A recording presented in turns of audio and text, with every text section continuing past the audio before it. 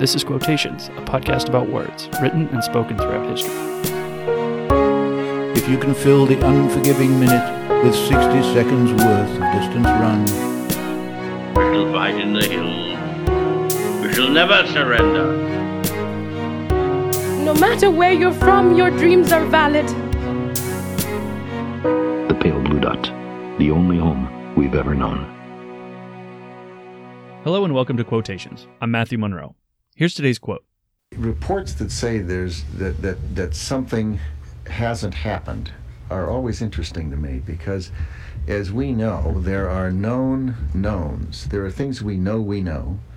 We also know there are known unknowns. That is to say, we know there are some things we do not know. But there are also unknown unknowns. The ones we don't know, we don't know. You may recognize that voice, but that is the late Donald Rumsfeld. Donald Rumsfeld was born July 9th, 1932, in Chicago, Illinois. He died June 29th, 2021, in Taos, New Mexico, at the age of 88. Rumsfeld's father served in the Navy during World War II, and Rumsfeld himself followed in his footsteps as a pilot in the Navy in the 1950s. He served on active duty for a brief period of time, and then continued to serve in the reserves and inactive reserves until he retired as a captain in 1989. And following his time in the active duty Navy, Rumsfeld ran and was elected to the U.S. House of Representatives for Illinois' 13th District. And he began an ascension up the political ranks that happened very quickly. In 1974, President Ford, who inherited a White House in disarray following Nixon's resignation as president after the Watergate scandal, appointed Rumsfeld his chief of staff, and later as the Secretary of Defense in 1975. And he served in the role as Secretary of Defense for the first time from 1975 to 1977. And an interesting note here, which I didn't, put the pieces together about prior to researching for this episode, but Rumsfeld actually oversaw the transition to an all-volunteer force during his tenure as SecDef. And that is so commonplace today, many of us were not even alive to have known that it wasn't that way, except in the history books. But it's true. There was a draft as part of the war in Vietnam. And I knew, intuitively, that the transition had to happen after Vietnam because prior to that, there was a draft. But I never put two and two together that this all happened under Rumsfeld. So, you see, listener, I learn a lot as I research these things as well. And this leads us to the station which Rumsfeld occupied for most of us as his most well-known position, which was his second period of service as the Secretary of Defense, which he began in 2001 in January and continued through 2006. And this, of course, means that Rumsfeld was in office when the terrorist attacks of 9/11 occurred in New York and D.C. and Pennsylvania. Attacks which changed the world as we know it to this day. Rumsfeld, of course, was the senior military advisor to President George W. Bush on actions in both Iraq and Afghanistan. The latter of those two only just formally ended in August of last year. And I would be remiss if I didn't mention the controversies, some of the controversies, related to both of those conflicts. As my intent in this podcast is always to give voice to words of high quality, regardless of the source, but never to whitewash the originator. And in this case, Rumsfeld deserves certain criticisms. For example, one of the justifications for invading Iraq was the alleged intelligence that then dictator Saddam Hussein held weapons of mass destruction, or WMDs, as they're more commonly known. This springboard for the conflict proved to be demonstrably false, but not before billions of dollars and far, far too many service members' lives had been spent. Additionally, in Iraq, the Abu Ghraib prisoner abuse and torture scandal occurred during his tenure. And while he was physically far removed from the actions of those involved, the stain of those incidents did significant harm to the already questionable motives and moral high ground under which the U.S. was operating in the Middle East. And Afghanistan was not as fraught with controversy in Rumsfeld's time as Iraq had been. Much of the Afghan controversy came later, but one particularly poorly aged quote of Rumsfeld's is one I remember specifically from the early 2000s. It actually occurred in 2002, the same year as today's quote, the different speech, in which Rumsfeld announced that, quote, "the war is over in Afghanistan." Clearly, he was off by about 2 decades. All of that said, Rumsfeld's words in today's quote are also, as I mentioned, from 2002, and were given on the topic of WMDs I just mentioned. And the quote has received a lot of criticism over the years for some reason, much of which I can't understand. But I suppose it's probably because it makes something that we kind of understand sound more complicated and therefore more intellectual than maybe it actually is. More on that in a little bit, but I'm going to play it for you again. And while it may sound a little bit like a complex idea, it's something that I would argue we all actually know, no pun intended, intrinsically. So here's the quote for you one more time. Remember, this is Rumsfeld speaking in 2002 on the topic of weapons of mass destruction. Reports that say that something hasn't happened are always interesting to me, because as we know, there are known knowns. There are things we know. We also know there are known unknowns. That is to say, we know there are some things we do not know. But there are also unknown unknowns. The ones we don't know, we don't know. And again, here we are 20 years later, and this quote still sticks with me. Why? Well, probably because there's some wisdom in this quote. And again, setting aside political beliefs, either for or against, forget about that for a moment. Think about the words that the man said. And I couldn't quite put my finger on it until I started working up show notes for this episode of why this stood out to me so much, why my mind keeps going back to this. But certainly there are many reasons, right? The first, his statement about unknown unknowns is an important concept for all of us as mature adults. One thing that distinguishes us from other animals is our ability to project out into the future, and then, having that projection held in our minds, alter our current decision-making processes based on that projected future. What I mean by this is animals are very instinctual. They respond without forethought. They respond without projecting out into the future to imagine the consequences that they have. It's purely instinct. It's purely response to ingrained behaviors of survival that they have developed over generations and generations of the strongest surviving their surroundings. Dogs bark at things that move in the bushes. Why? In an attempt to scare off what could be a predator. Birds instinctively fly away, even when we don't mean them any harm. We just want to feed them or pet them. Why? Because every other time that any of their ancestors didn't do exactly that, they were captured, eaten, killed. So the smart ones learned to fly away at the merest presence of something in their vicinity. Those are instinctual responses. That's not a bird projecting out into the future in their mind and saying, if I stick around here, this person could feed me or pet me, but more than likely they're going to grab me and kill me and eat me. A bird's not doing that. A bird is simply taking flight because it is afraid. Same thing with a dog. A dog barks at a shadow in the bushes, not because it's thinking, well, it could be a predator. It could also be something that I want to chase. It could be food. Hey, I wonder if my owner's in those bushes and they're just looking to pet me and love on me. No, the dog is responding instinctually to an unknown, right? But that's the difference, again, between us and those animals, is that we can project out into the future. We can imagine a world as we would like it to be, or as it may be, and we can then backpropagate that future projection into our current state and alter our behavior as a result of what we want or what could be in the future. An example of this from the human perspective would be working out or going to the gym. Why do we do this?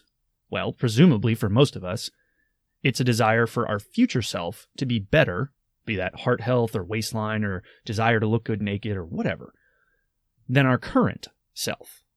Otherwise, what person would actively choose to run outside when it's hot out? Or pick up weights and swing it around or press it or pull it or whatever? Why would you choose to do that if it weren't for some benefit down the road? A future that you can project out into. There's a future that you have imagined and projected and used that to override your current desire for a Cheeto and Oreo-filled couch plus Netflix existence. Why? Because we are in pursuit of that better self. We make a decision today based on a future self or a future world that we wish to live in. The same logic applies to attending college or any other professional school. We do it for what we will, hopefully, achieve later as a result. And we do this all the time. So why does the concept matter here in relation to this quote? Well, if, and you know as well as I do, that's a big if, we can internalize the idea that we don't even know that or what we don't even know sometimes, we might change our current behavior. And it sounded like a crazy statement. It probably, if you laughed at the Rumsfeld quote, you probably laughed at what I just said. But here's an example. We all know that there's a lot of classified work that goes on in a government. And again, this is any government, not just the United States. Every government has classified efforts. And for good reason, right? There are projects and efforts and initiatives which, were they broadly known, would be ineffective or significantly compromise national interests. Again, any country, not just the U.S. And, I'll say with certainty, they're not shadowy cabals with nefarious intent. The vast majority of people on this planet, in fact, do not know the details or even the existence of any number of those classified efforts. Those are, therefore, unknown unknowns. We don't even know that we don't know of them. Which is why it's always so shocking when things are declassified 50 or 60 years after the fact and we go, oh my gosh, I had no idea that was going on 50 or 60 years ago. Of course you didn't. It was an unknown unknown. And we accept this as a matter of course and of necessity to go about our daily lives. The extension of that is we ought not, therefore, be quite so certain about some of the things about which we may feel we are most certain. Why? Because we can't be sure that we have all the information. We just can't. We operate with a lot of uncertainty, and we're wired to attempt to drive that uncertainty to zero as to be able to function. It's awfully hard to make a definitive decision when you're waffling between many options due to a lack of information. So what do? Well, we draw a line somewhere arbitrarily in the sand. We plant a flag and say, I know enough, and then we proceed. And what's interesting is we may actually be correct. Pursuing additional information may actually be detrimental or reduce the timeliness and effectiveness of our decisions.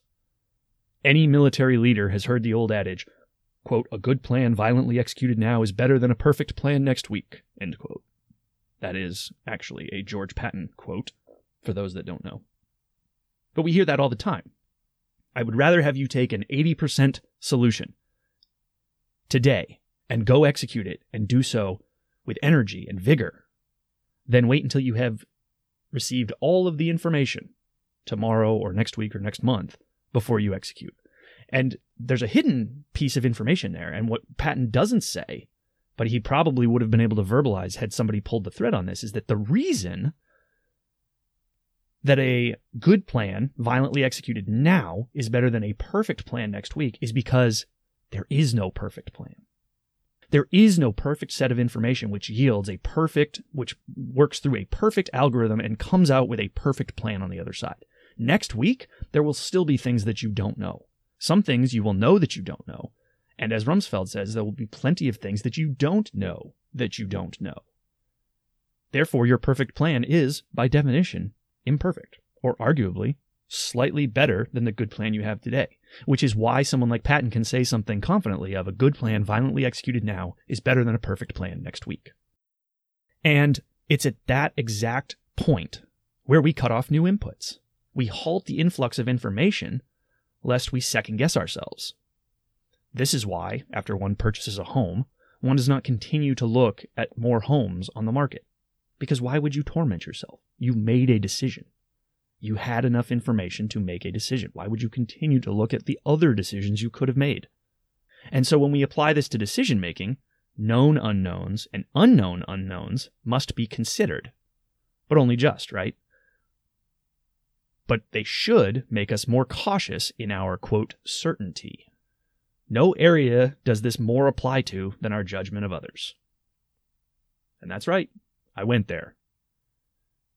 I would argue that we don't know much, if anything, about the individual lives of the people around us. With the very small exception of our significant others and our families, we very, very rapidly lose detailed information, moving just 1 degree of separation beyond that.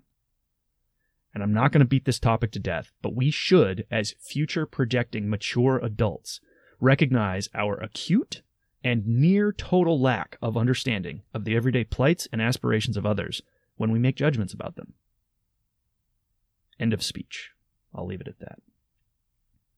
Another fascinating concept that I learned while researching this episode which relates directly to the Rumsfeld quotes, is that of the Johari window. And I won't attempt to describe it here, but I will put an image of it on the website for you to take a look at on your own. But the Johari window is designed to help people better understand their relationship with themselves and with others. It essentially lays out in graphic format the 3 understandings that Rumsfeld noted, plus a 4th, which is the unknown known. Which sounds a little counterintuitive, right? An unknown known. How can I know something but not know that I know it? Well, the Johari window would label this as a blind spot, right? This is something that may be visible to the outsider, but not necessarily visible to you. And it could be a personality trait, it could be a capability. That's probably the best example of this, is a capability that you have that you don't necessarily realize that you have, but is very apparent and visible to the outside world. I hope that makes that particular understanding a little bit easier to, understand. But the Johari window explains these things, and this is a long-held psychological tool that predates Rumsfeld's speech by quite some time. The fact that Rumsfeld came out and talked about known knowns and known unknowns and unknown unknowns shouldn't really strike us as all that surprising. This had been a concept for quite some time and it's a well-known psychological phenomenon. And one, again, that we probably know intuitively, but like many of our quotes, when they're finally put into words, they make a lot more sense. And certainly, Rumsfeld's quote, while potentially a little bit difficult to ingest at first glance, is easier to ingest than, say, the Johari window, just looking at it. And my hope is that at the end of all of this, between Rumsfeld's quote and the Johari window, it should be clearer to us now that some introspection might be in order. And man, oh man, do we love some introspection around here. What do we know? What do we not know? Do we know that we don't know something? Perhaps, if we know that we don't know something, that's an area to seek out knowledge. Do we not know that we don't know something? Perhaps that is an area for humility and for pause.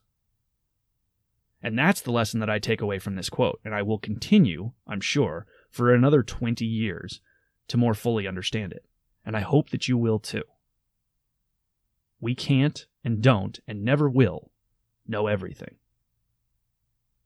We should be a little bit humble with that knowledge. Until next time, I'm Matthew Monroe. This is Quotations, and thank you for listening. If you've enjoyed this episode and would like to hear more, please subscribe in your favorite podcast app, or visit me at quotationspod.com to download and listen. Please also take a moment to recommend the podcast to a friend. That's a huge help.